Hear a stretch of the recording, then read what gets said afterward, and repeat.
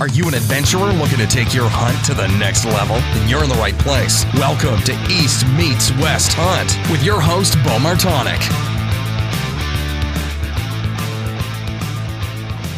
Hey everyone, welcome back to another episode of the East Meets West Hunt podcast presented by onX. On this episode, I am joined by the Johnny Stewart, Steve Shirk, and Bill Thompson of Spartan Forge.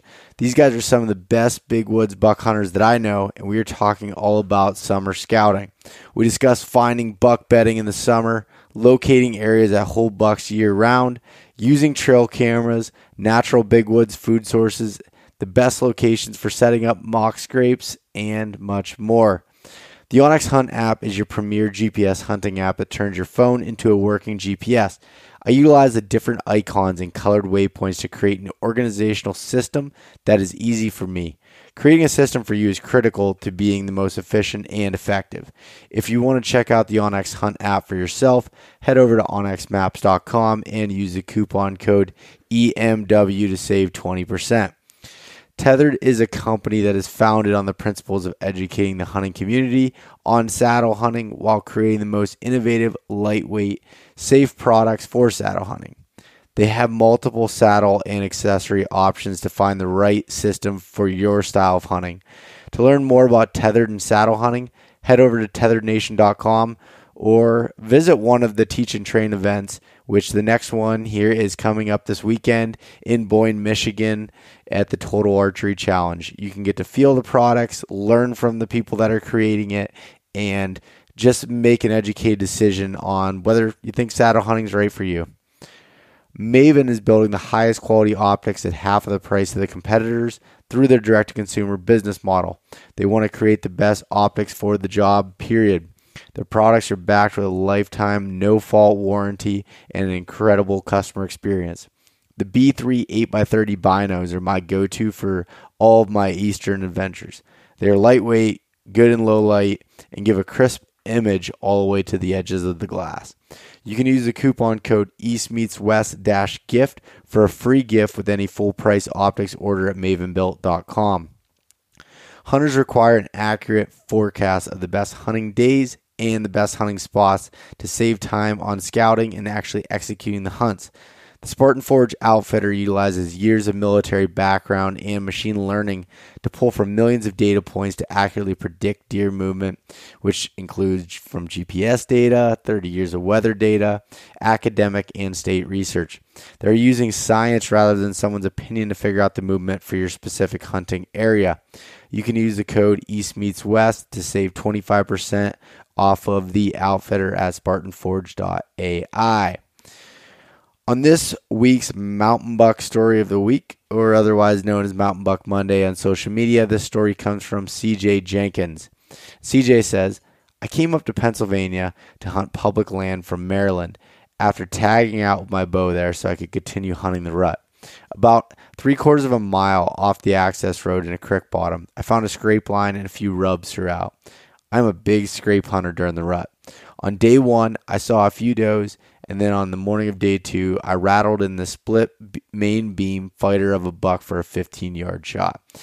And this is an awesome buck, CJ. Really cool, has a lot of character to it, and definitely give you kudos for grinding it out and going to multiple states there during definitely a time of year that wears on you from hunting so hard. So congratulations on that. And if you have a mountain buck story you'd like to share, send me an email at bo@eastmeetswesthunt.com with, a good paragraph or so of a story and a couple photos to go along with it. All right, in other news, so I just mentioned I'll be at the Total Archery Challenge in Boyne, Michigan this upcoming weekend here. So I'll be there with the Prime Archery crew doing some podcasts, doing some shooting. I'm really looking forward to this event. I'm not looking forward to the 10-hour drive after work on Friday, but I am looking forward to the event. So if you're there, stop by and say hello. I'd love to get to talk to some people from Michigan up there. And last week, the Mountain Buck Scouting video series, a new video came out on my YouTube channel. which is just under my name, Bo Martonic. It's all about early season whitetail hunting and scouting. So this is another episode. It's about, about 20 minutes long or so. So they're a little bit longer than the ones I did last year, but hopefully are filled with a lot of some examples and data that you can use to help formulate your own plan. Again, just my opinions based off of my experience and knowledge there. So take that as you will. And lastly, I just want to say thanks again to everybody for the support. The podcast is continuing to grow, and definitely everyone's loving the whitetail content and the big woods type stuff here. So I'm just lucky that I got some really good guests on, and that they're performing to your guys' liking. So if you ever have any suggestions as far as guests or different content, definitely send me an email. Again, my email is just bo@eastmeetswesthunt.com. That's the best way for me to respond in a timely manner. So send that over. Would love to hear from you. And then just head over to eastmeetswesthunt.com.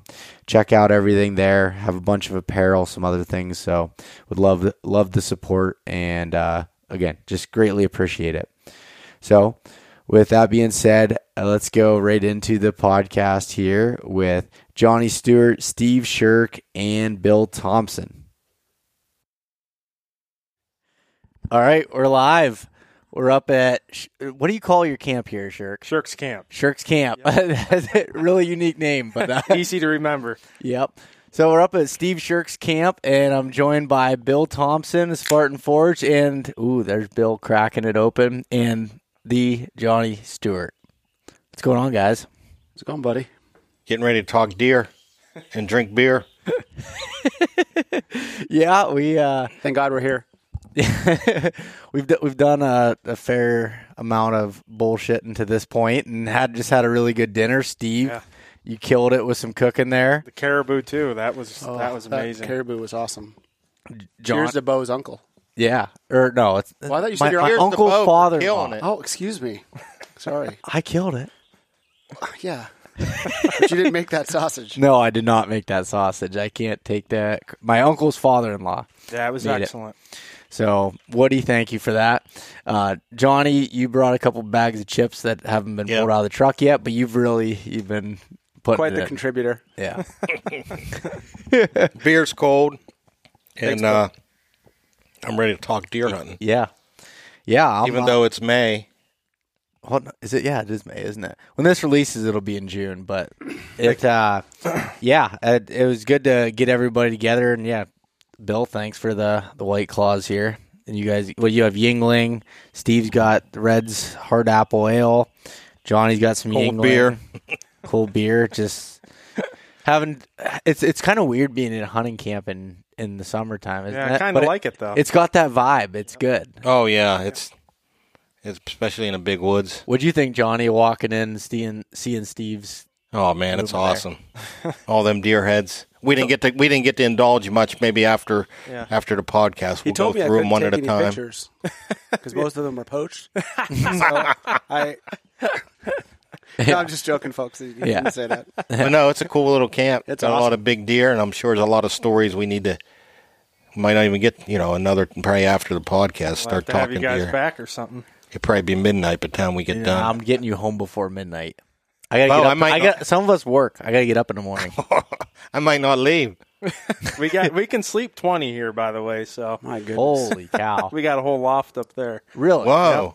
Yeah, Yep. this place is primo. Yeah, we'll have to go check out we're above the garage. We're in the It's garage. all sleeping above the garage, the whole way across. It's a nice little camp. How old is this, Steve? Oh, geez, it's back in the 70s. So before I was born, it was my. Started out as a camp, and then my grandfather lived here for quite some time, and then when he passed, we just kept it deer camp. So it's like I said, since probably mid-70s, this place has been going on. What are those deer? The deer in the front foyer looks like it was mounted in the 70s. Yep, I think it was, that one's probably early to mid-80s was my grandfather's, I'm pretty sure. Yeah. That was big for then, huh? Oh, God, it was huge. Yeah. Like I told Bill, I mean, I wouldn't say we got the biggest deer here because some of them are pretty old, but years ago, like 100-incher was like a wall hanger, you know? Now, for context, Steve said that to me while we were staring at a 170-inch deer. Yeah. They had hanging on a post there, so don't let the modest man here fool you, gentlemen and ladies. He's a killer. Yeah, back in those days, like Bo even probably remembers, he was just a little bow tyke. 120s were big bucks, they were huh? dandies. Oh, yeah.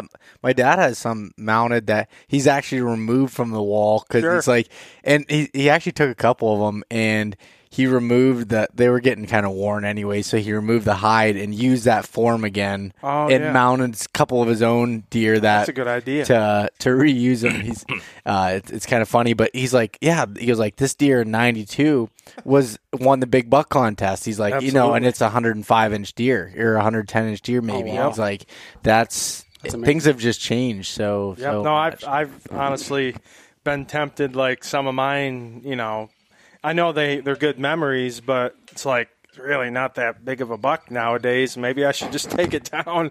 You know, it's just not, and it doesn't really matter, but it's just like, it's amazing how things have changed. That's for sure. I think the mounts are more for The stories. the stories. Yep, that's a Even great like you point. said, Steven, it wasn't big, but it's like, and you put yourself back. When I look at one on a wall, I'm like, I put myself back in that day that I shot it, and there's the story behind it, you have. So That's a great point. But yeah, I know people are like, I know guys that took the sewing apart and put bigger horns in there and kept them out and stuff like that. Yep.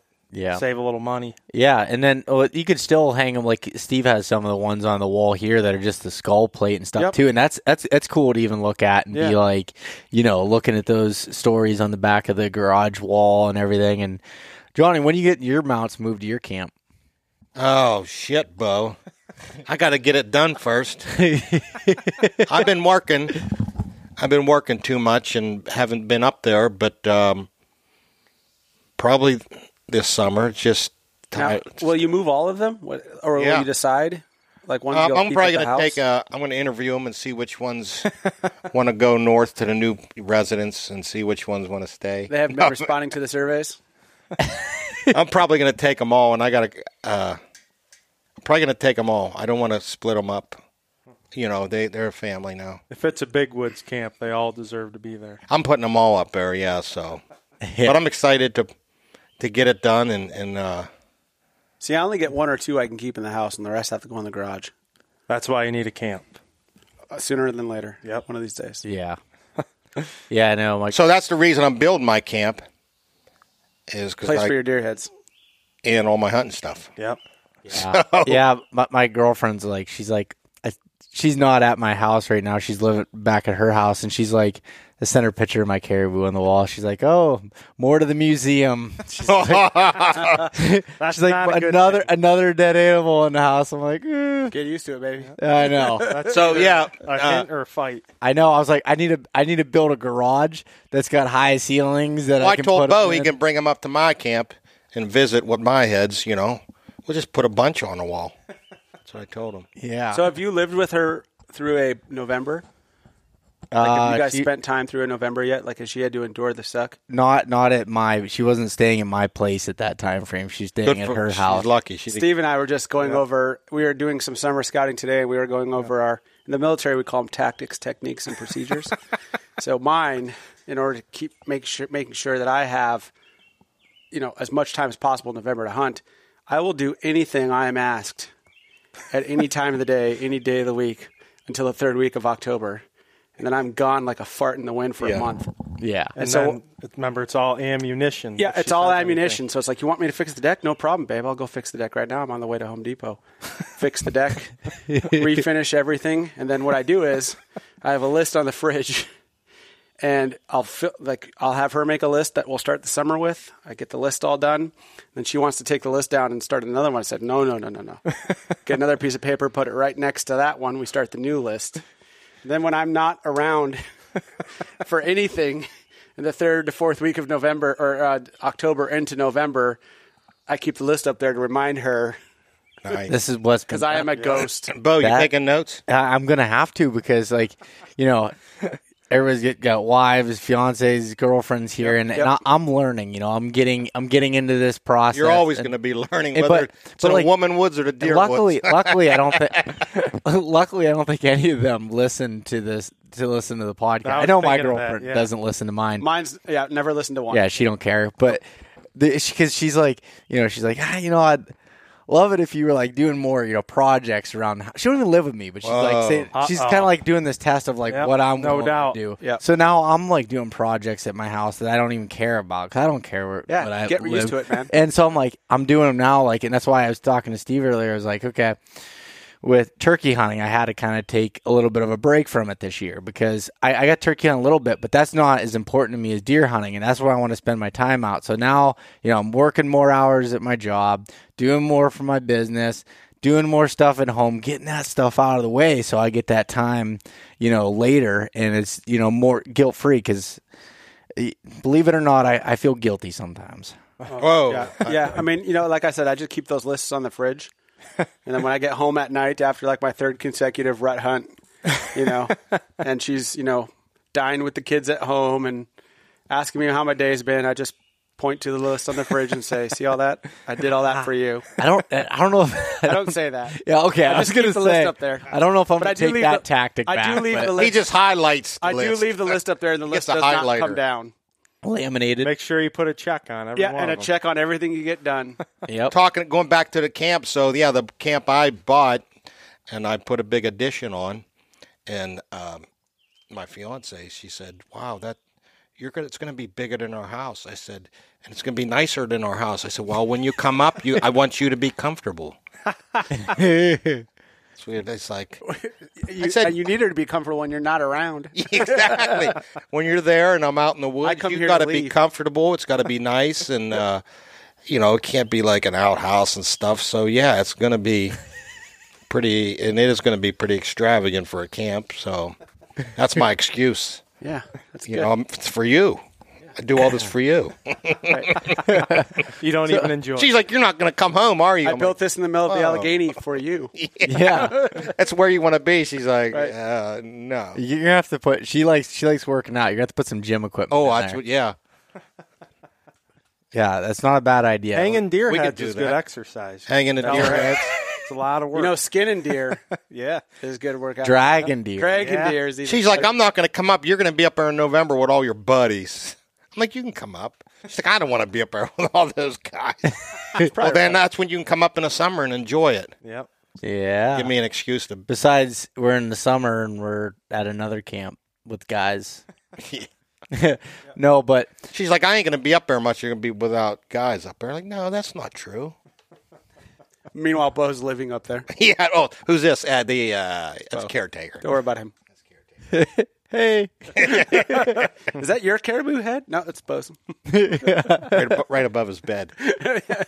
He's Airbnb in it. Yeah. But anyway, so we're in the middle. Well, we're at the beginning of summer, I guess I should say here, and I think on most people, deer aren't really on the mind, but I think with all of us sitting here, deer don't really ever leave our minds most likely. So sure. I kind of want to start out with you, Steve. What are you doing during the summertime? What are you doing to keep your deer itch going on?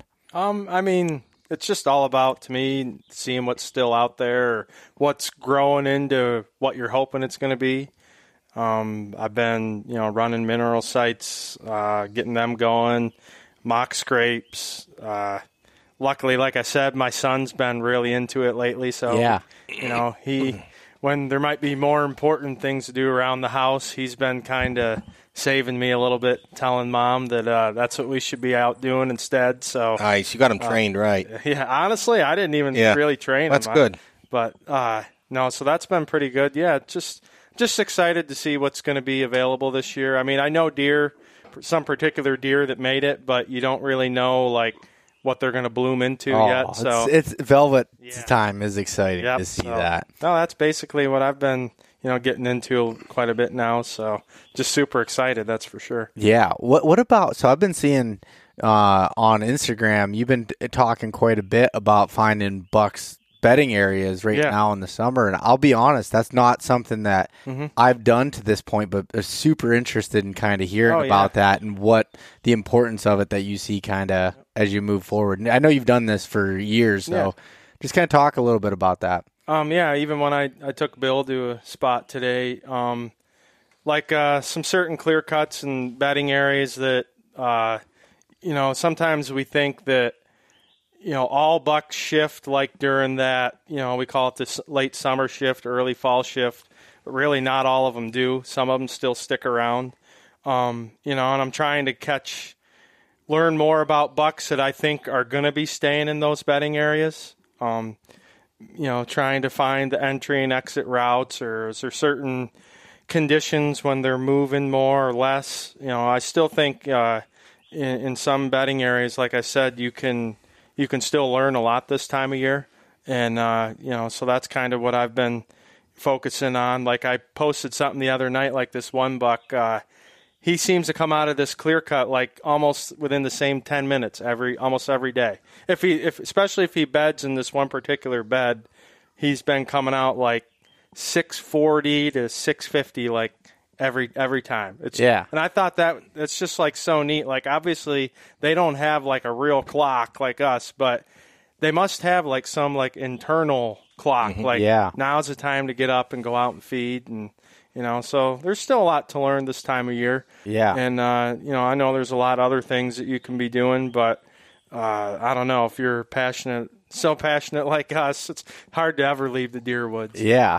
Well, so do you find that some of those deer keep those bedding areas into the fall, or do you find some of them shift? Like, what do you kind of? I mean, it all depends on the habitat. If that bedding area has food and cover that's going to be available, early in bow season, it should be bow season, there's a good chance they'll stick around. I think it also depends, though, like on, the other bucks living in that area, too. Like sometimes, maybe not the biggest buck is the most dominant buck, and like I might have my eye on maybe the bigger one, but somehow he gets pushed off, but maybe one of the lesser bucks is just lesser maybe in size is what I'm saying. Yeah. But, I find, honestly, a lot of bucks, if it's the right habitat, the right amount of browse, the right cover, they'll stay there till like mid-October.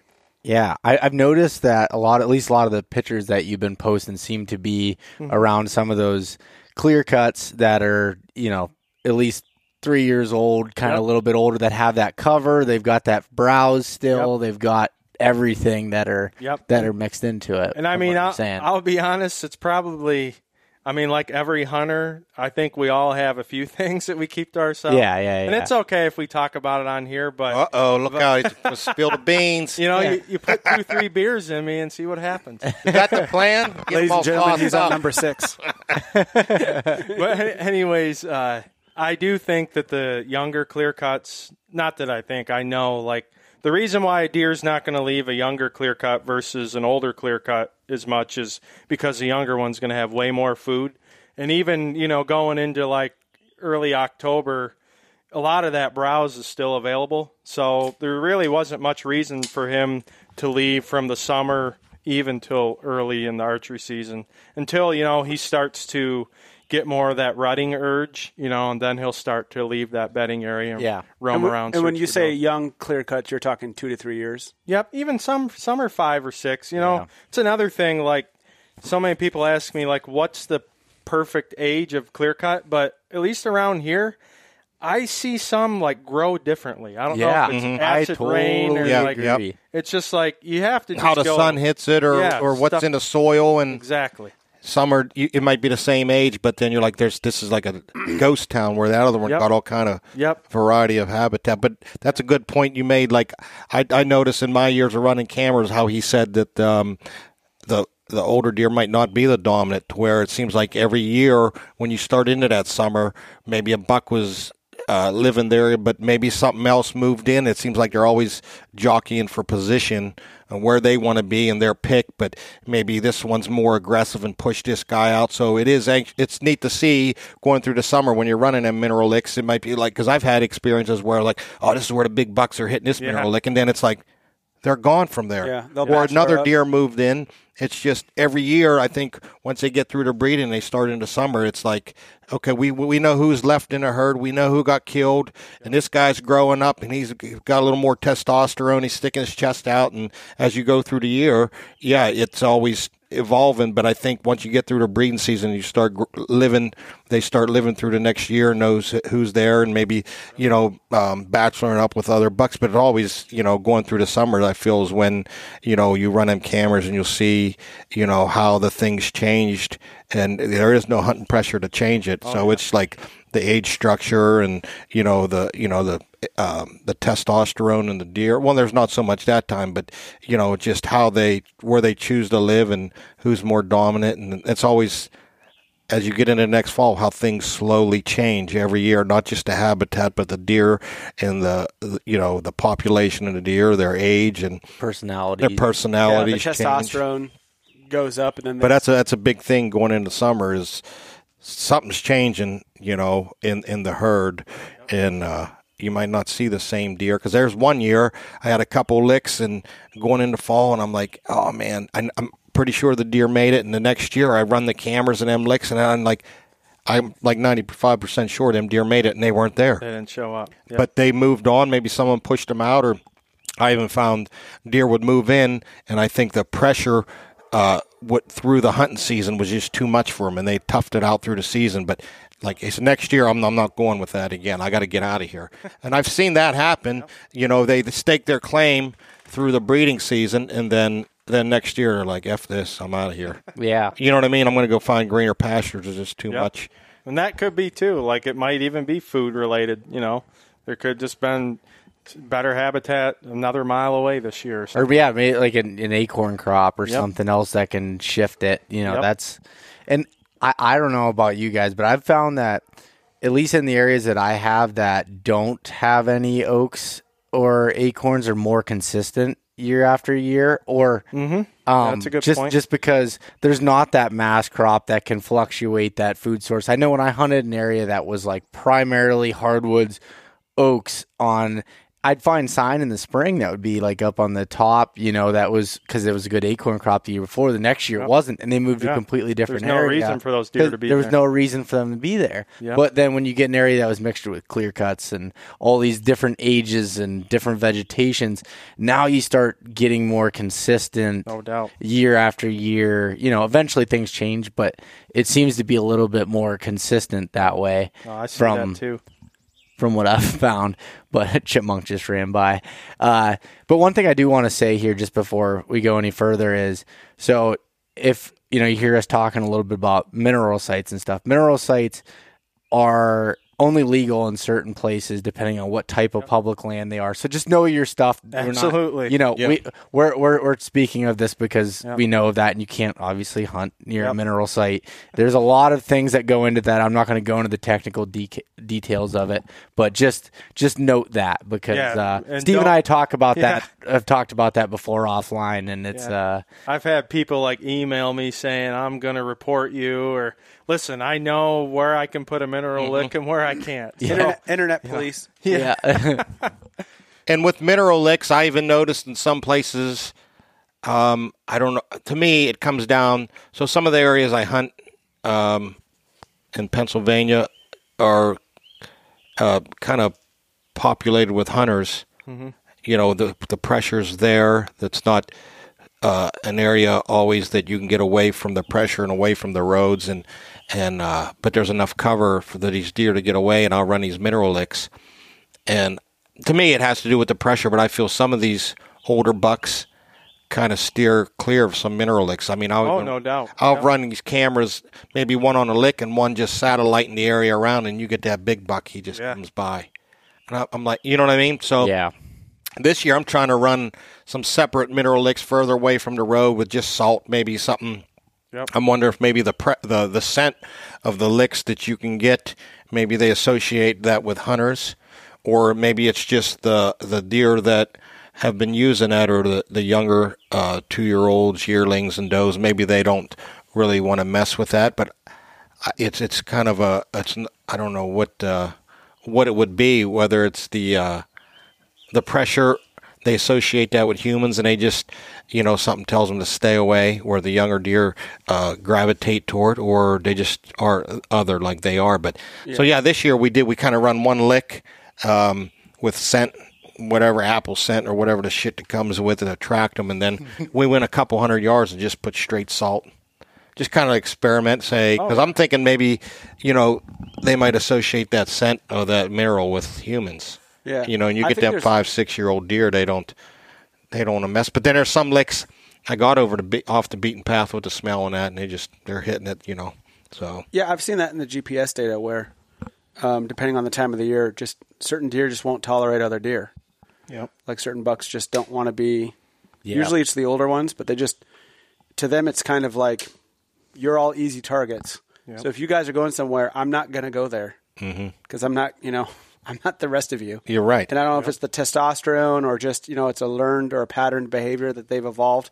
I'm not a biologist, so I can't speak to that, but I certainly can say what I see in the data. And, I kind of made a joke one time when I get new GPS data. We just got a ton actually of Pennsylvania data. And another great thing that I got. Oh, you ended up getting the Pennsylvania data? Yeah, from another source. But then I also got live Pennsylvania data. Okay. So this is it's Pennsylvania data from a military base where they've tagged all these deer in this area. And so I can go on there any time and see just where the deer are on the ground and, what they're doing. And there certainly seems to be that certain bucks just won't tolerate other deer. And I always make the joke. I actually made it with Steve today, but it's like, you get the Chuck Norris of deer. And he, all the other deer see you could think of it like humans. Humans, 95% of humans, they see a bunch of cheeseburgers in the woods somewhere. Oh, here, yeah. They're going to try to go get a cheeseburger. But that Chuck Norris deer, he's not going anywhere near any of them because he's not going to be the one to get a bullet in the dome. Hey, Bill, we got to get back to the biologist. I mean, like a biologist is here. You're like... I'm nowhere You're near like that. a sliver. No. You're like a cunt hair below the biologist. You know what I mean? You're like right there. Technically. I'm like when you talk, I'm like, I know a lot about deer, but I'm like, God damn. So for me, it's like I was just telling Steve this again today when we were scouting. For me, when I get new GPS data, it's like pulling the meta SD card. Yeah. Like I'm getting, 7-8 years of deer data. But you look at a biologist, how do they know? But by studying deer. Because they're actually out there observing the behavior. I'm just looking at the GPS points on a map. Yeah, but it's the same thing. That's behavior that you're learning from 8 years in data points, and you look at what's in that area, and it's the same thing they're doing. Yeah, maybe. But, I think there's a little more rigor in what they're doing. But regardless, when I get that data, I immediately sort it. I look for the most mature animals, whether it's does or bucks. And it's just, I've said it before, but it's kind of like when they hit 3.5 years, there's like this mental maturity that happens, and they just, instead of running with everyone else, it's like they separate out, or at least, unless they're not pressured at all, then they can maybe stay longer. But if the pressure's there, it's like they separate off, and they're like, all right, I'm not going to be with the rest of this herd because the rest of this herd's going to get one in the boiler room at some point. Yeah, you're exactly right. And then the other interesting thing I see in this data is, and Johnny just said it, and it's, I didn't know any of this until I was pulling the GPS data. These bucks will just win to these areas, and they'll go nowhere near them. Mm-hmm. They'll just go there when they'll go, these 5, 6, 7, 8-year-old bucks. I've always talked about this. I've talked about it before, but in this Louisiana study that I saw, this buck was like a 7-year-old buck, a 140 class buck, which down there was pretty big, maybe 150, I don't remember. But all he would do is win these spots. And if you didn't have a camera somewhere else besides on these bait piles, you'd never know that deer was there. And then you'd see him one day on stand, and you'd be like, "Oh, there's a traveler or a new buck or like a buck I've never seen before." Meanwhile, he's bedding 70 yards downwind of your stand, and he knows exactly when you're there, and he knows exactly when you don't. Yeah, no, that's so true too. And those deer they don't get that old by being the same as anybody else. Yep. Right. There's times when you'll find an old deer, and you might get it down to where, man, I know where he's bedding.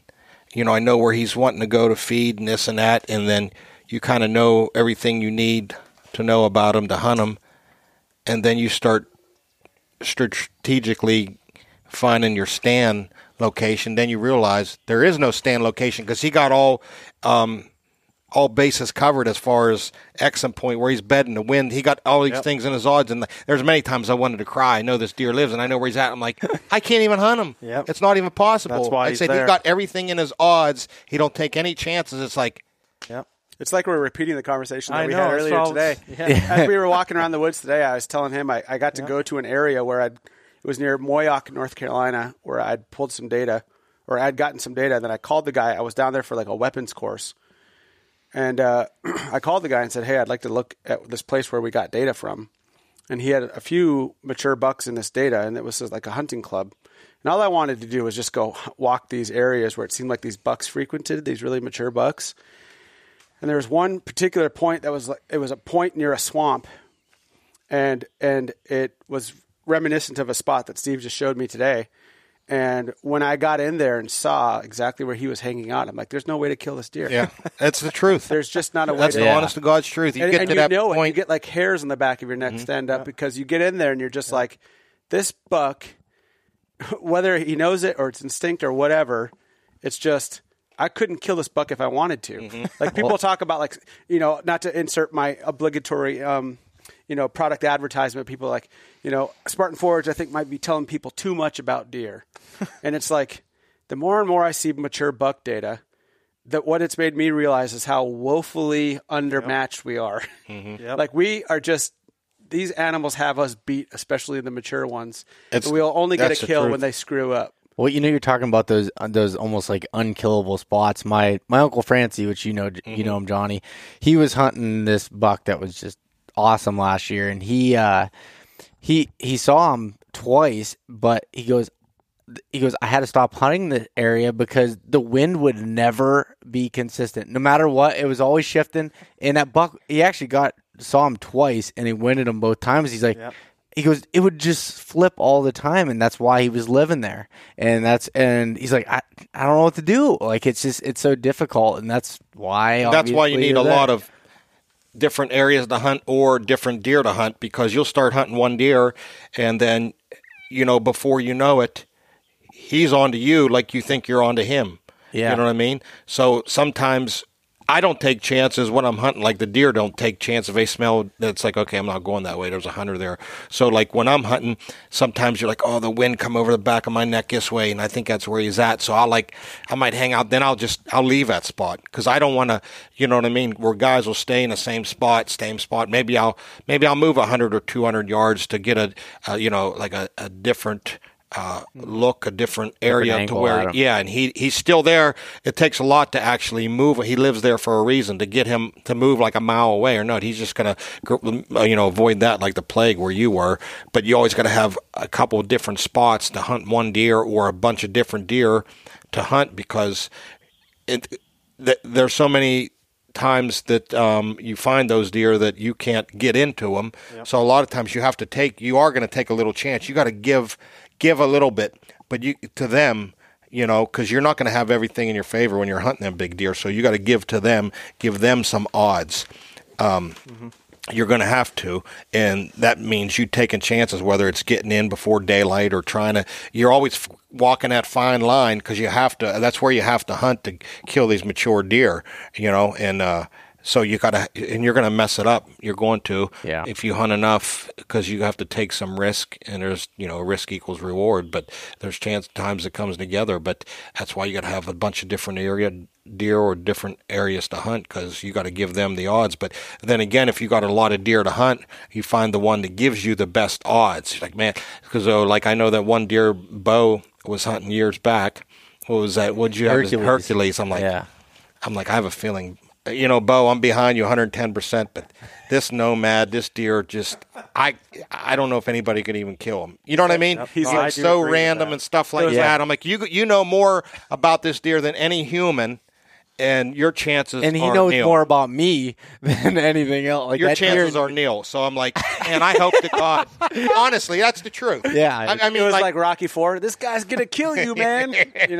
But that's the honest to God's truth. Some of them deer you get to, and their acts are pretty random, and you talk about that a lot. You talk about that a lot. You go, I might have the biggest deer on camera, but Yep. this one that I'm just as happy with is more killable, and you tend to hunt. You know you can kill. Yeah, you say. Yep. I know you say that quite a bit. I honestly believe there's bucks out there, except maybe during the rut. I think every buck during the rut has a few days where if you're in the right spot, he's on a hot doe, you can kill him. But other than that, I think there's bucks outside of the rut. You waste your whole season on them. You could waste just because of that rat. Like when he hunted at Hercules, he was showing me some areas where he hunted, and it was just such randomness, and it's almost like you're chasing your tail, and you're never gonna. You know what I mean? Yeah.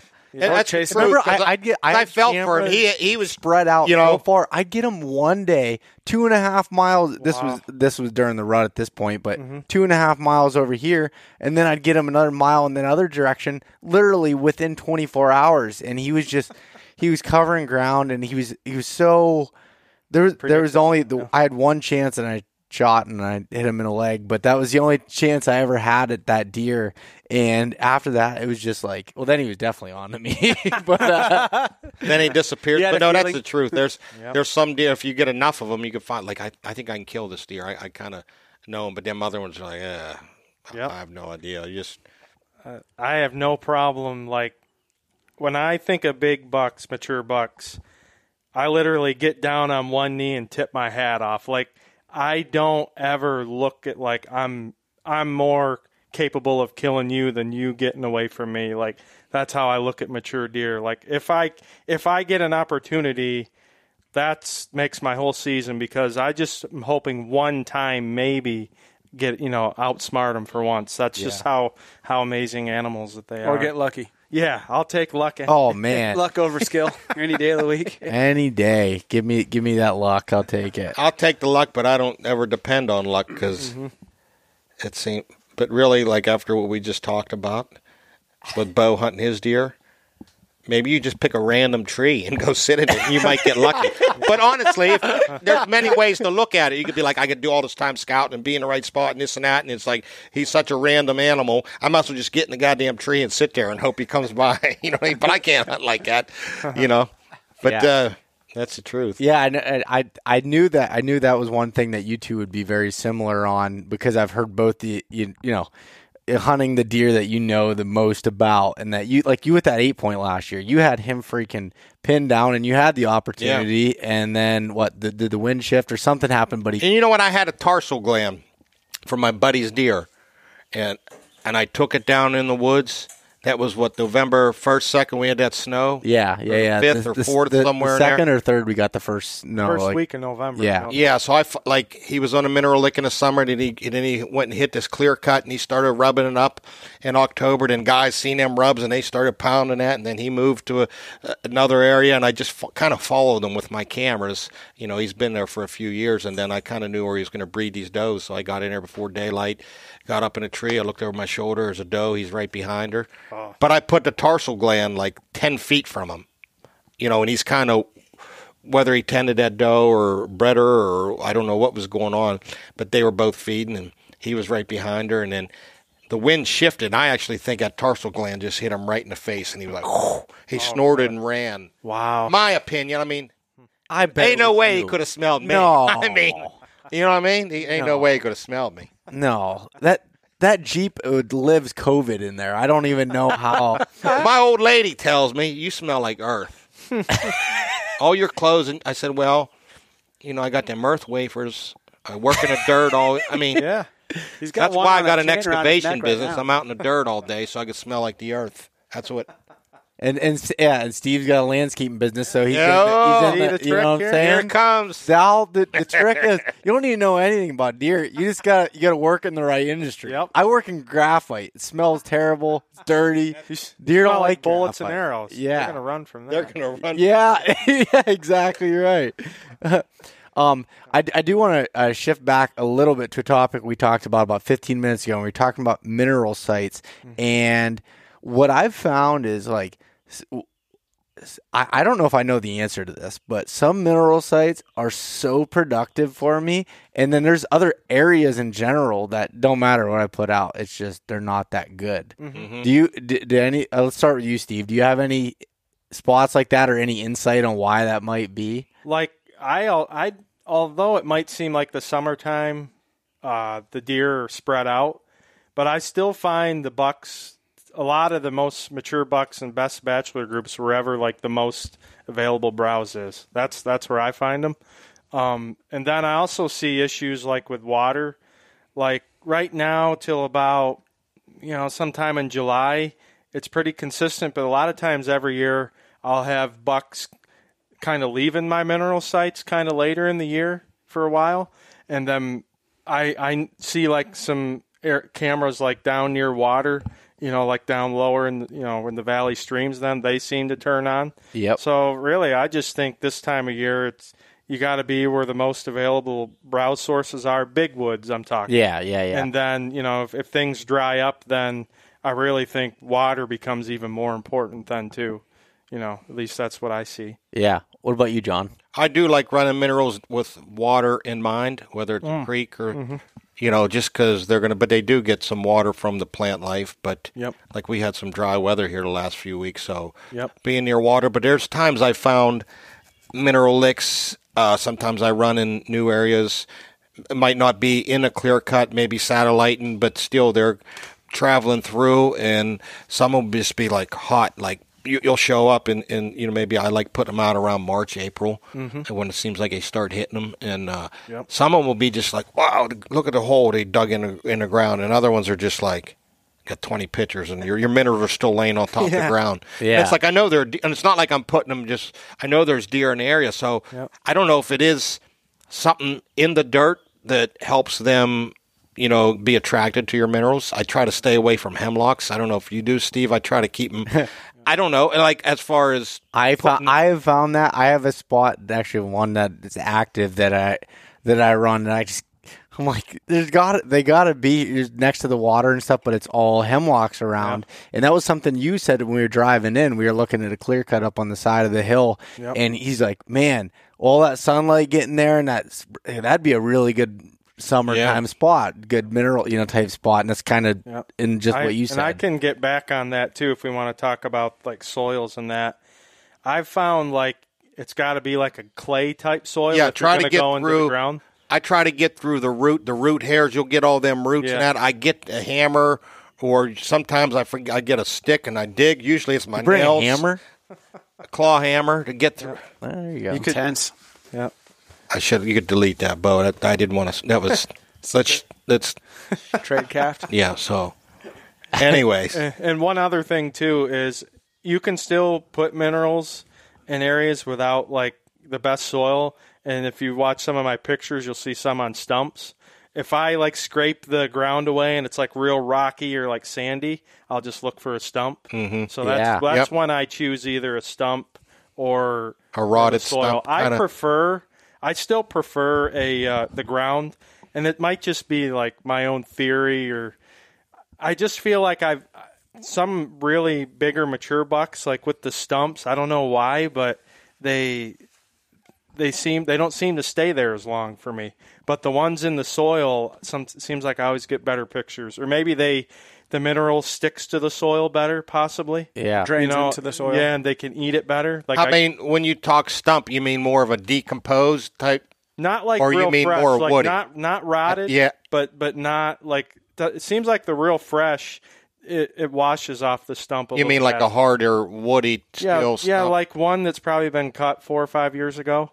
Seems to be perfect. Where it's just slow, almost rotted, and they'll chew at that. See, I always put it on like a rotted stump. Like it turned to me, I'm thinking turn into dirt. Or that it's porous and it's absorbing minerals. And that's probably just the as deer good. Get in there, right? I just know with the little bit harder stump, it seems like it lasts longer, but maybe the rotted stump you'll still dig into. I'm just thinking like it's going to hold and turn to more dirt. I'm looking for, but you're right though. Yep. If it's rocky and sandy, I try to find some type of clay or dig through all that. Yeah, and I've always just looked at stumps and just like I'll be like looking, and if there's not the perfect stump, I get upset for a second. Like I don't. That's just always the way. Like I've always put them on those older, like you said, like try to find them before they're like completely falling apart stumps. But there's some that I've had. I have a mineral site that's pretty old now that that stump is so long gone, and there's basically a lake that's down in there. That's so it's incredible, to be honest with you. It's pretty. And another trick I've done this year, and I think it looks like it's working. I'm not going to say it's the best thing to do, but I've been hanging a licking branch above a lot of my mineral sites. Even though this time of year, from what I see, I don't think they're really peeing into the scrape anyway. But I'm getting them working the mineral site and hitting the licking branch, and it's just maybe a little bit of an added attractant to it. Yeah, maybe a mature deer will want to hit that licking branch. Just another idea you don't see much. My understanding was, and I could be wrong about this again because I'm not a biologist, but my understanding was that like the scraping in the ground is to signal testosterone levels and their position in a particular dominance hierarchy, and the licking branch is deer identification. That makes a lot of sense. So they're not scraping throughout the summer because they're not trying to advertise their fitness for breeding, or their testosterone levels, right? Yep. They're not peeing on their tarsal gland. It's more like a forehead gland, and that. Whereas what they're doing with their forehead and the licking branches is just that's Bob. That's year-round stuff. And I did a podcast with a biologist, Dr. Carl Miller, and he talked all about what. Was his name Bill? Not Bill, Dr. Carl Miller. And Carl had said that he was talking about the different. I asked him about every different gland on a deer and how they work and how they go. And he's talking about the forehead gland is because you always see I used to use preorbital gland scents a lot, which I think work really well. But he said I started buying forehead gland stuff because he said that's the most thing that they're rubbing on that, and that's the way of a really good communication tool. And I could be butchering exactly what he said. Pointed to his eye for the that's preorbital. a preorbital. Yeah, but for all you people listening, not visually, that we're just that's a good point. Yeah, it's in the preorbital. Someone might want to say, "Hey, what's is in a corner of your eye where and again, none of us here are biologists. So go listen to that. Podcast. Listen to that podcast. It was number 137, I believe. None of us here are even close. Yeah, I know, right? None of us are even close to biologists. Yeah. No. But he's quoting the podcast number bunch here. That's impressive. Bunch of dumb rednecks, really. But but seriously, so that's I think the what you're saying though is kind of in line with that. Yeah, and it makes sense to me too. Like maybe as you guys were talking earlier about mineral sites, I was thinking to myself, maybe you shouldn't say anything because maybe you're about to say something obvious.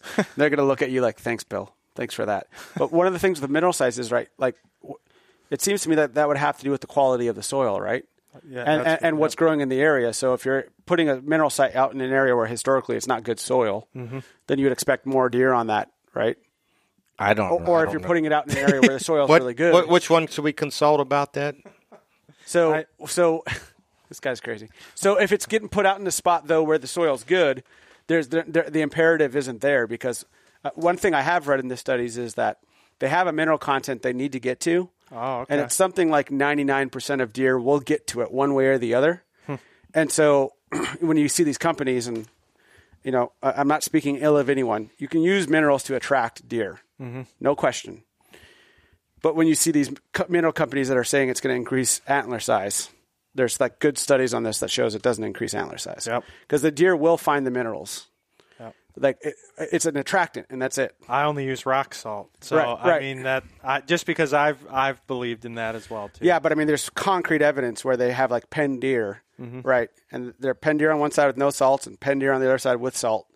And the pen deer on the other side get just the mineral content that the other ones do. They just get it in different places. Yep. So just because an easier way to get mineral content, it's not improving antler size. Yep. The last study that I read about this said the only thing it does do is it will increase the quality of mother's milk for the fawns. So the fawns could be healthier in areas. I don't know, Bill. The pictures on the bag show different. Yeah. Monster Rack 2.0. So is it better to have... So you say... You don't need to talk so loud. Jesus. Oh, sorry. A couple beers. Sorry, I can't hear you. So is it better to have poor soil with some good minerals? If you want pictures, it seems. And that's what I mean. When I say, I'm not saying I could be wrong about all of this. No, I think you're right about. You were talking about clay. Yeah, I'm not saying nutrients in the soil.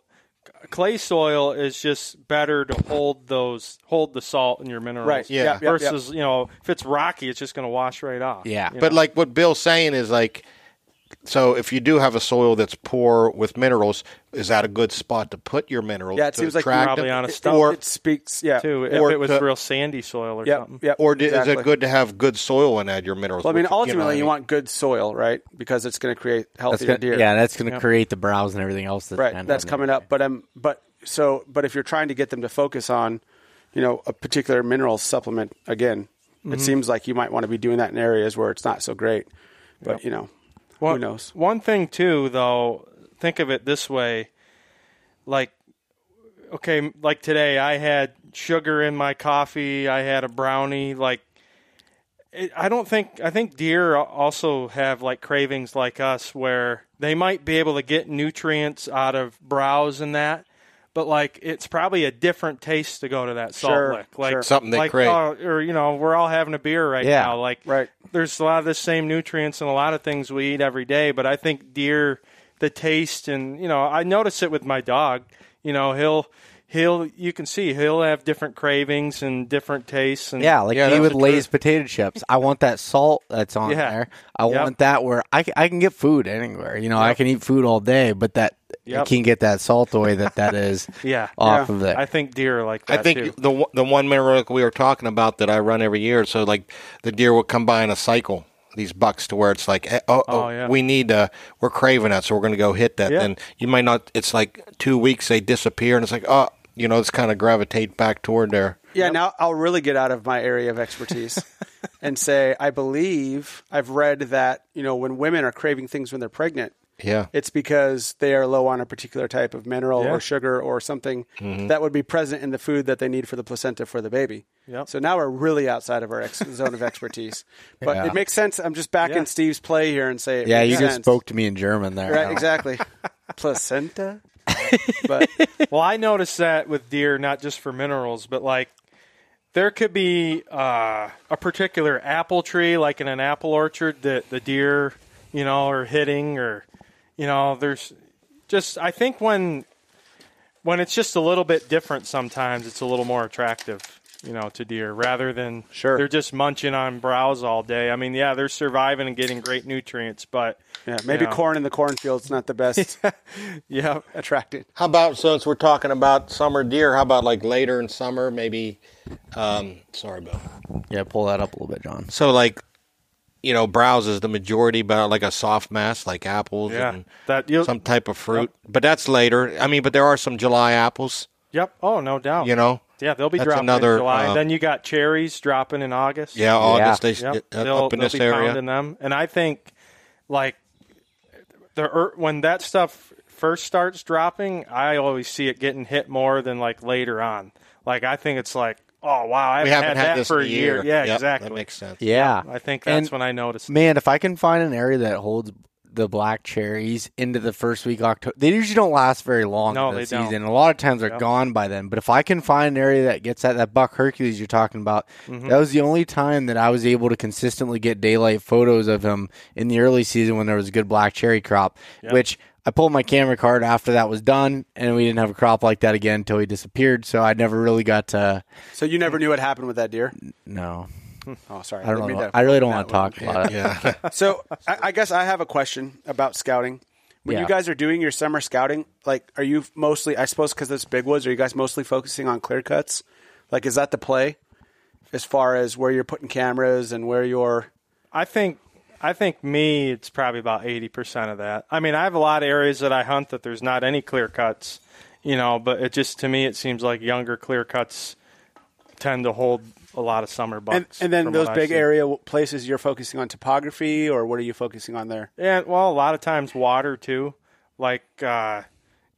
Not always way down in the bottom, but I find a lot of bigger deer, especially in the summertime, will bed near trickle streams coming off the mountains.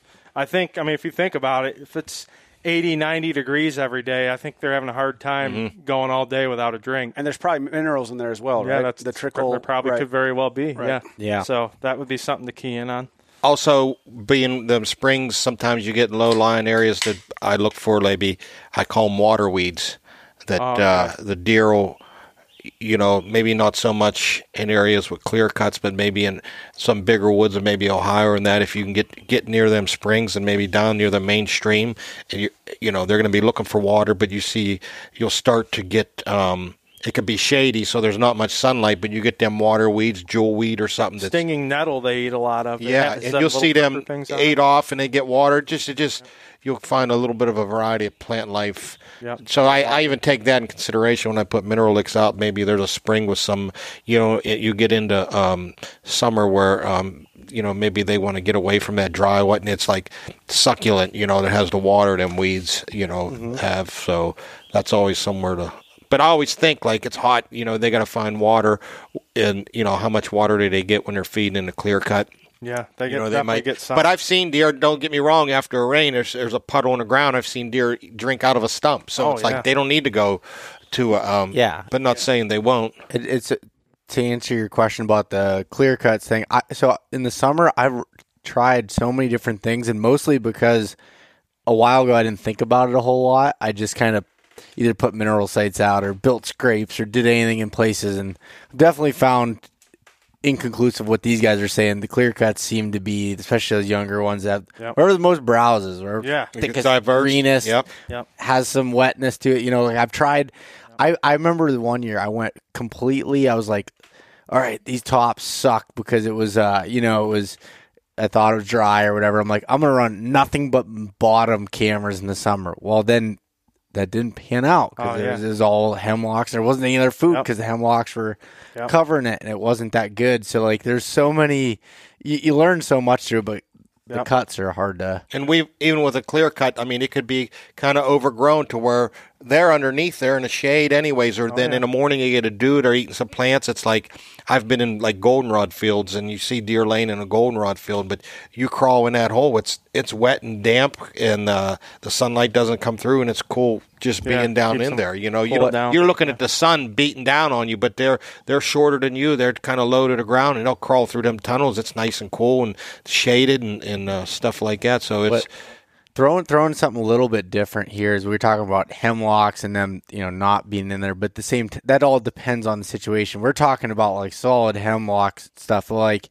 if I can find an area that has hemlocks in the area of like an edge of a new cut, a lot of times I'll bed in there because of that shade. Every time. How about today? You came to my house and I got this doe that lives around my house, and any day that thermometer goes above 80 degrees, she's in a certain bed. Literally, she watches me. I can see her. She doesn't think I can see her. But I open my truck door and I walk to my porch, and she's only about 20 yards off my yard, laying in this bed in the hemlocks because it's cooler. She thinks she's a ninja? Now. Yeah, she does. Except for when Johnny showed up, he starts talking real loud. Then she stood up. But other than that, she doesn't move around. You know why? Because it's her not. I had to take a sip of beer, Bo. Pull up that microphone. And that's just like says something about deer. They can sense something different. They know when a real predator's in the area. Oh, I knew that was coming as soon as that came up. She, as soon as I pulled in, and as soon as I opened the door, she caught a glimpse of me. She's gone. Oh man, she was gone. But she hangs stories around. about Johnny Stewart in the deer community. She's in Bo's yard, walking around, and I show up, she's gone. Bo was walking with her one time when you showed up. But that just shows you how deer are. Like, she's comfortable with Bo and his surroundings and living near him. And honestly, it's not funny. Yeah, no, trying to get some. That was hilarious. But when something different shows up, it peaks like, oh, this ain't right. This ain't normal. This is where I'm going to leave because I'm not used to this. And just deer in general, how like when hunters, throughout the summer, they do their normal thing. The deer do their normal thing. Then hunters start showing up, car door slamming, like, oh, this ain't right. I'm out of here. Yeah, I actually, I was telling Steve today I was friends with Charlie Alsheimer. And I believe this could have been I read it. I get confused now because I hung out with the guy a bunch of times, and I don't remember if he told me this or I read this in one of his books. But one of the things I found was really interesting, I'll remember the story anyway, was a guy was trying to get some deer off of his property. So he let a hunter come in and hunt the property. And the hunter told him, or the farmer told him where he saw the deer and where they'd show up on his like feed piles and salt licks and stuff like that. So the hunter went out there to hunt, and the farmer stayed inside that day, and none of the deer showed up. And he hunted there a few times. And a very long story short, he wasn't seeing any deer. So the hunter was like, I don't know. So next week he goes back to work, and the farmer says he's seeing deer every day. Couldn't figure it out. So the hunter comes back out there, wasn't seeing the deer. So the hunter said, wait a second, come out here and do your farm chores like you normally do as the sun's going down. And as soon as that guy went out there, then the deer came out. Wow. Recognized. So those deer had been watching him do work for 40 years there.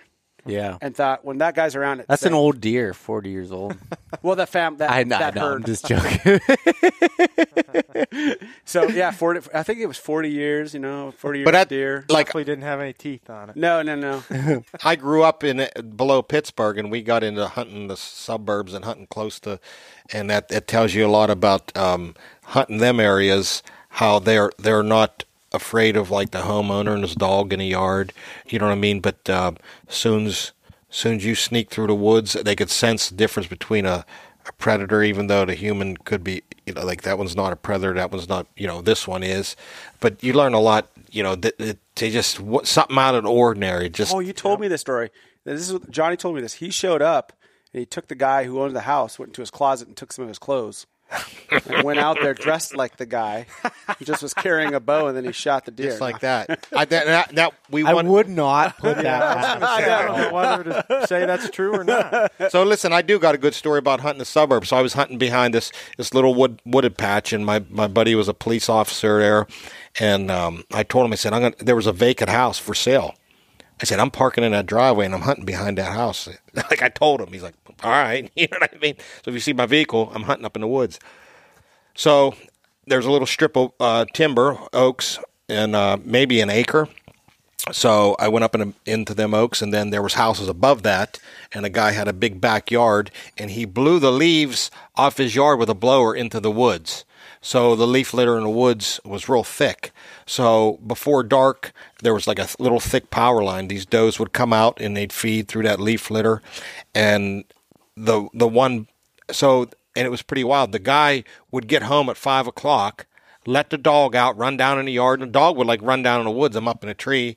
And then as soon as the dog went in, the guy and the dog went in the house before dark, then all the deer come out. So they had to wait. They knew he would get home, let the dog out. Then they didn't want to be harassed by that dog. So the does would come out of this thick stuff, and they would feed around me in these acorns in this leaf litter that he blew off his yard. Well, the buck, he'd come out. He would actually walk through the yard because he didn't want to walk through all them noisy leaves. And he come down, and then he got in the woods. So I shot him, and then actually 2 years later, the same scenario. Like I didn't hunt there. 2 years go by, I get up in that tree. I think I went and scouted, it was before cameras, and I seen there was a good deer living there. So I get up in a tree. This is 2 years later. The guy come home from work, let his dog out, and come down in the woods, pissed, went back in to the house, hear all the doe come out. Here come a different buck. 2 years later, he did the same thing. Spot. Stood on top of the hill on that thick stuff, and like the two houses, their backyards join, and they all cleaned the leaves. He blew them in the woods, and that buck didn't. He walked right down through the grass, and then he cut in the woods. Like he did 2 years later, another mature buck did the same thing that one did the year before. But they come out right after the dude let his dog piss, and they went in and then. So, but it was pretty wild how they adapt to how the people live, and if something's out of ordinary, they're just like, oh, I'm not dealing with that. So I get another question. So in areas that you can't run minerals, what are your guys' strategy? Let's start with you, Steve, with like cameras, or even if you can, but you choose not to. What are you looking for that? I mean, I would probably just go with the licking branches. Just because, I mean, I feel like you can get pictures of deer pretty easily almost anywhere. Like, it's the quality of pictures what you get, like when you can get a deer to pause for a while. Like, that's especially like wanting to see how big these bucks are, or, what they grew into. Like, if they're just walking by broadside, it's like, it's just tough to tell. But when he's either at that mineral site or working that branch, and you get 5-10 photos at least every time. Yeah. I mean, that's what I would say is go with licking branches, or unless you can set up on water or water holes, that would probably be. Where are you putting those licking branches? Where do I put them? Yeah, like what types of areas, I guess? I put a lot of them in the same places I would put like the mineral sites, except I look at it like if I feel that it's, it's kind of like a gray area, how there's really nothing in the Pennsylvania rule book that says you can be so many feet from a mineral site. Yep. But if I feel that, okay, I may hunt this given area, I'll do licking branches because I really don't know what's legal or it doesn't really say. It just says you can't like hunt any trail or any route to and from. So I'll just play it safe, but I put them in the same places, like I said, where I think I might even hunt, next fall. It's a good way to just monitor the area year round. Yeah, I would agree with that. And before I go to Johnny, I'll just comment as I'm thinking about it. So, like, I have two different strategies with, like, the mock scrapes in the summer. I'll either have ones that are just for summertime photos that I'll try to be getting those. And then I also have the ones where I don't have the time to get back to that camera that I'll set up in a fall-type location, but still get that licking branch freshened up, do all of that. Maybe I'll get surprised and there'll be some summertime photos that come through there. Or maybe it's set up for, later on. But a lot of times, like you said, depending on the area, those do cross over pretty much. Mm-hmm. And go ahead. Not to interrupt you, I was going to say one thing you brought up that's a good point is like, even though they're attracted to licking branches this time of year, like if you leave it up for months versus a mineral site, you might have 30,000 pictures or your SD card, batteries, whatever, could be maxed out. Yeah, you can't leave those up for 3 months. No, but if you do a licking branch, you're going to get a lot of pictures, but probably 1,000 or 2 in the big woods at the most for summer. So that would be a good point too. Like if you don't have the time to check your camera as much, go with more licking branches. That is a very, very good point. Otherwise, your batteries will be dead. Yeah. You'll get to it on July 2nd. Your camera SD card's full and your batteries are dead. Yeah, exactly. I also feel like that might be your best chance at getting a mature buck on there if he's not patterned to those licking branches or to those mineral sites. Exactly. Yeah. Eventually, your scent will be out of that licking branch area, and they're going to want to know what other deer are in that area, so they're going to hit that thing. Looks way more natural. Way more natural. Yep. Yeah, so that's good stuff. Mm-hmm. Johnny? Well, one thing about what you guys were saying about getting all the pictures, I try to, if I do, I don't believe I'm going to check my mineral licks. If I put them out March, April, and I usually put on like a 5-minute delay with a 2-second, I can understand where it goes. that. Yeah. Takes one picture, then 1,001, it takes another picture. So you don't just get that one flash, but you'll get, and then what's good about, like Steve said, a mineral lick, you can kind of get a head-on shot to where a lot of times you can get a picture. If you get I hate broadside pictures of deer because you can't judge. Yeah. So like even going through the hunting season, I try to guess which way the deer's. I don't like looking right down the trail or per se which way the deer's, because then you only have a 5-foot wide area. I try to kind of like get him on like a 45. So if I think he's coming, say he's going south to north, I'll put it like in the like the northwest or to kind of just like you can kind of cover more area, not just a straight up and down. And then I hate the broadside shots because a lot of times you won't even get a trigger. Yeah, you know what I mean? You'll see, and I've seen it where you get tracks, whether it be in a mud or that or snow, and it's like you don't got no picture. So you don't always. I don't care how good them cameras are. You can't always get it. Believe that you're going to get everything that walks in front of it. I can't tell you how many huge body I've got from shoulder back. Oh, I hate that. Oh my God. And what's worse is when you can't find the tree for the right scrape or licking branch. Yeah. You're like, I need it here, and then I've walked around for 10 minutes. And I always try with a camera in my hand. I try to face my cameras north to south so I don't get as many east to west sun. You're good false. Activations essentially. Yep. But that can be difficult. You watch me set cameras up, just like me picking a tree. It's like I'm standing around, what am I doing? You'd think it's my first time in the woods. I know, I'm the same way, bro. It's like you're trying to find the perfect spot, where exactly. If you knew everything, you would kill the deer. Yeah. Well, also, you don't want to have to be doing that when you're coming in at 0430. Right, and you're looking around for that tree, okay, which one am I going to choose now? You want to have all of that. And I'll put the notes into my waypoint. Yeah, that's a good like, idea. oh This is yeah, what I do when I take a come to this picture spot. of the tree that I plan on. If I was Yeah. say if I was hanging hunting, like if I had the tree, I put any notes to it which way I'm going to face, because I've been there where I'd be like, this is a good spot, I'll figure that out. And you come in there in the dark and everything looks so different, and you're like, dang it. Yeah, and if it's one of those car hood scrapes, like a really big scrape or something like that, Yeah. I'll pop up in the tree and then really get a good look at like the whole area. Yeah. So Oh, if I have an idea where they're coming through, or if something needs to be, you can't cut trees down, but what a lot of things that I'll do is I'll move like a rock against a small tree to just get it out of a shot lane. Yeah. Like if I'm on a public, piece of land where you're not allowed to cut things down, I'll use like rocks or other branches, or just like I've even done it where I braid the branches. Oh, okay. Oh, and the ones that are like flexible type. Right, just so they're out of the way for a shot lane or something, because that's even worse, right? Oh, You yeah. do all of your homework, you get everything right, and then you're sitting up in the tree, and your shot lane has been blocked, or something has grown Yeah. in there, or whatever. Yep. Half the time you get up in there and you have your lanes, and he doesn't even show up in there. Yeah. He's over here, Totally and he's different. like, you're like, whoa, where'd you come from? John, what about your do you run any cameras in the summer that's not on mineral licks? Yeah, I mean, definitely browse. The more variety you have, which is like where the sunlight, very a clear cut, and maybe an inside corner, to where that's where he's going to enter. Speak on that inside corner a little bit, because I think that's a very good point. That if you're not, describe that a little bit more, what you're talking about. Well, it's like maybe you got some hardwoods or hemlocks that run north and south, maybe a defined line between the hemlocks and the clear cut, and then maybe the cutting that we're talking about is like a square. Yep. So you're in the corner to where the hemlocks are north and south, and then it runs east and west. Yep. Because if a deer comes to that corner, maybe he's going to scan that clear cut for danger or something, or vice versa, one or the other, whether he's going in it, but he has some cover and he's going to work at edge And field of view. And field of view, yeah. Right. So, but if he comes out in that corner and he needs to retreat back into the hemlocks or whatever it might be, he could go right or left and be, you got a couple more options. But definitely a place like that, I think, I actually have a camera and a cutting that I put out actually when we pushed your deer,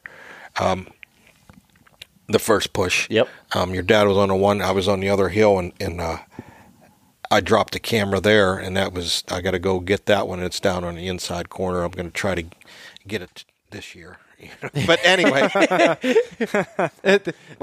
we've talked about it before, but I don't know if I told you this, Steve, but the first time that Johnny ever picked up that deer that I ended up killing was in 2017, I think.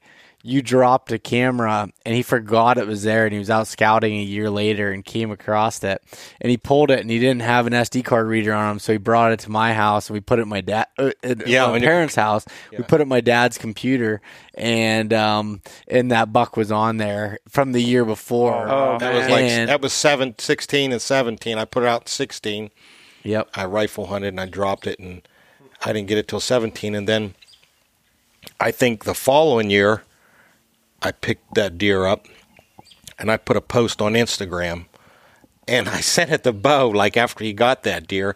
I sent it to him, and it was a picture of his deer the previous year. Wow. And I wrote on there, I know where this deer lives. All I need is someone with a tag, and I'll push it to him. And I sent it. Yeah. He literally had it. Yeah. And I know where he lives at this time of year, because it was like a rifle season photo, actually. Yeah. Okay. You are insane. And I went back in Instagram, and I looked back, and it was 17, and I sent it to Bo. I'm like, Bo, look what I wrote. I'm like, I have And this Bo's like, deer. look I at know. my comment down there. I responded. Yeah. He No, might I have. actually did I think respond. he I was did. like, wow, that's an awesome buck. Wow. And I think, we couldn't get together that year. And then fast forward a year, and it happened. 3 years. Yeah. So, That's but crazy. that was pretty awesome. But yeah, definitely an inside corner, a browse, diverse, maybe a creek bottom, creek crossing. That reminds me, I was hunting this huge buck in southern Maryland, and it was a 12-pointer that year. It was a massive deer, and I'd never seen him on the hoof, never had a daytime picture of him, nothing. And my father-in-law was in town. We were going to a Redskins game, and I'd just gotten access to this it was public property, but I'd gotten access through a private lot to just access the public property, so I could get quicker to get into this public piece. And I was showing my father-in-law as we were driving to the game where it was, and I said, "Yeah, I've been seeing this massive buck on here at night, 12-pointer, just amazing buck, but he does not come out during the day." And he looks to the left and he goes, "Is it that buck over there chasing a doe through this guy's backyard?" And sure as anything else, this buck pops out of an inside corner and is chasing a doe. And we're getting ready to go to a Redskins game. It's like 27 November. Jeez. And I'm like, what? The one night I'm not out here hunting, like I've been hunting hard there, right? He probably knew I wasn't there, which is why he was out in the middle of that field. But again, it's just like, missed opportunities. Yeah. And inside corners, right? It's just killing me. I never did kill that deer. He ended up getting hit by a car. Oh, it's awful. That's a shame. While I was in Afghanistan, insult to injury. Wow. Yeah. It happens. Well, it's summertime. We're excited getting cameras out and doing a little bit of scouting in the woods here. I'm looking forward to this fall as always. I'm already jonesing. Yeah. I was telling Steve today, like, I hunt until April. Yeah. Because, Taylor Chamberlain, you just did a podcast with him. Yeah. I listened to. It's hilarious. Taylor's hilarious. Yeah. But we were hunting together, in Virginia where you can hunt. Well, I think he can hunt into May. He can hunt 365. Yeah. And I was hunting with him in April. And I guess most of the reason I bring on guys to the pro staff that I bring on is it's like two criteria. A, are you a public land hunter? And B, can you have a 3-hour conversation about deer in February? Yeah. And like that is what like it when boils those two down things to. are satisfied, right?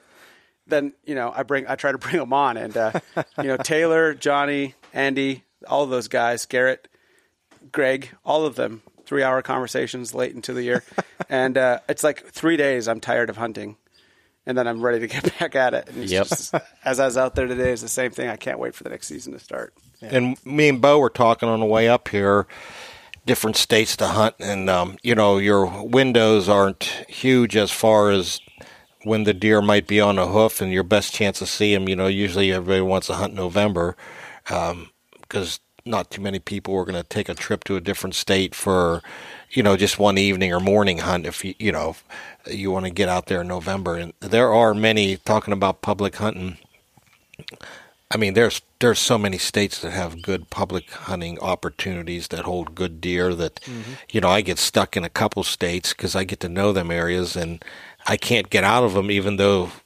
it's,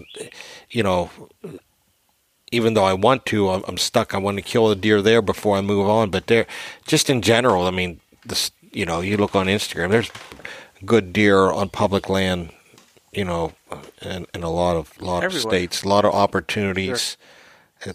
It's pretty. But we're lucky to have it. It's like it's so hard to leave Pennsildania sometimes. Yeah, you get maybe where you want to be for that week, and then boom, it's here and gone, and that's maybe where you want to be in another state. So you got to, that's why I do a lot of late season hunting because there's some opportunities there. But there are many states that have a lot of potential for good. I turned down a swap for PA to Kansas this year. So if people seriously did. So, and actually the guy I was all booked up for this year, but he booked for 2022 and I still didn't.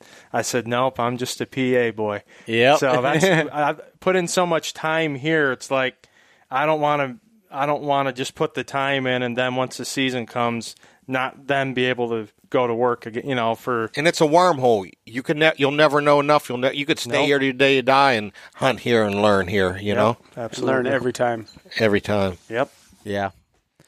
Well, thanks guys for coming on again. This is a good round table here with 3 decent guys, I guess, and in the loosest terms, yeah, decent. No, thanks, Steve, for having us to your Thanks camp. so much. This was amazing, Steve. Thanks. I had a great time. And thank you, Bo, for the caribou. Yeah, that was excellent. Amazing. No problem. Good stuff, guys. Johnny, thanks for being here. Thanks for the chips you never brought out of the car. I'm just kidding. I got him. We're like pounding on you, Johnny. You gotta. Sorry, I could take it. I got some know. thick skin. He's all right. I'll give it out. Right. Right? Yeah. All right, and Steve at Shirk's Guide Service. You can find that Facebook, Instagram, anywhere really. Yep. We got Bill over at Spartan Forge. We got Johnny at the Johnny Stewart on Instagram. And all right, thanks for listening. Thanks so much for listening to this episode of East Meets West Hunt with your host, Bo Martonic. For more great content and to stay up to date, visit eastmeetswesthunt.com, Facebook at East Meets West Outdoors, and Instagram at East Meets West Hunt. If you enjoyed today's episode, please review and subscribe, and we'll catch you next time.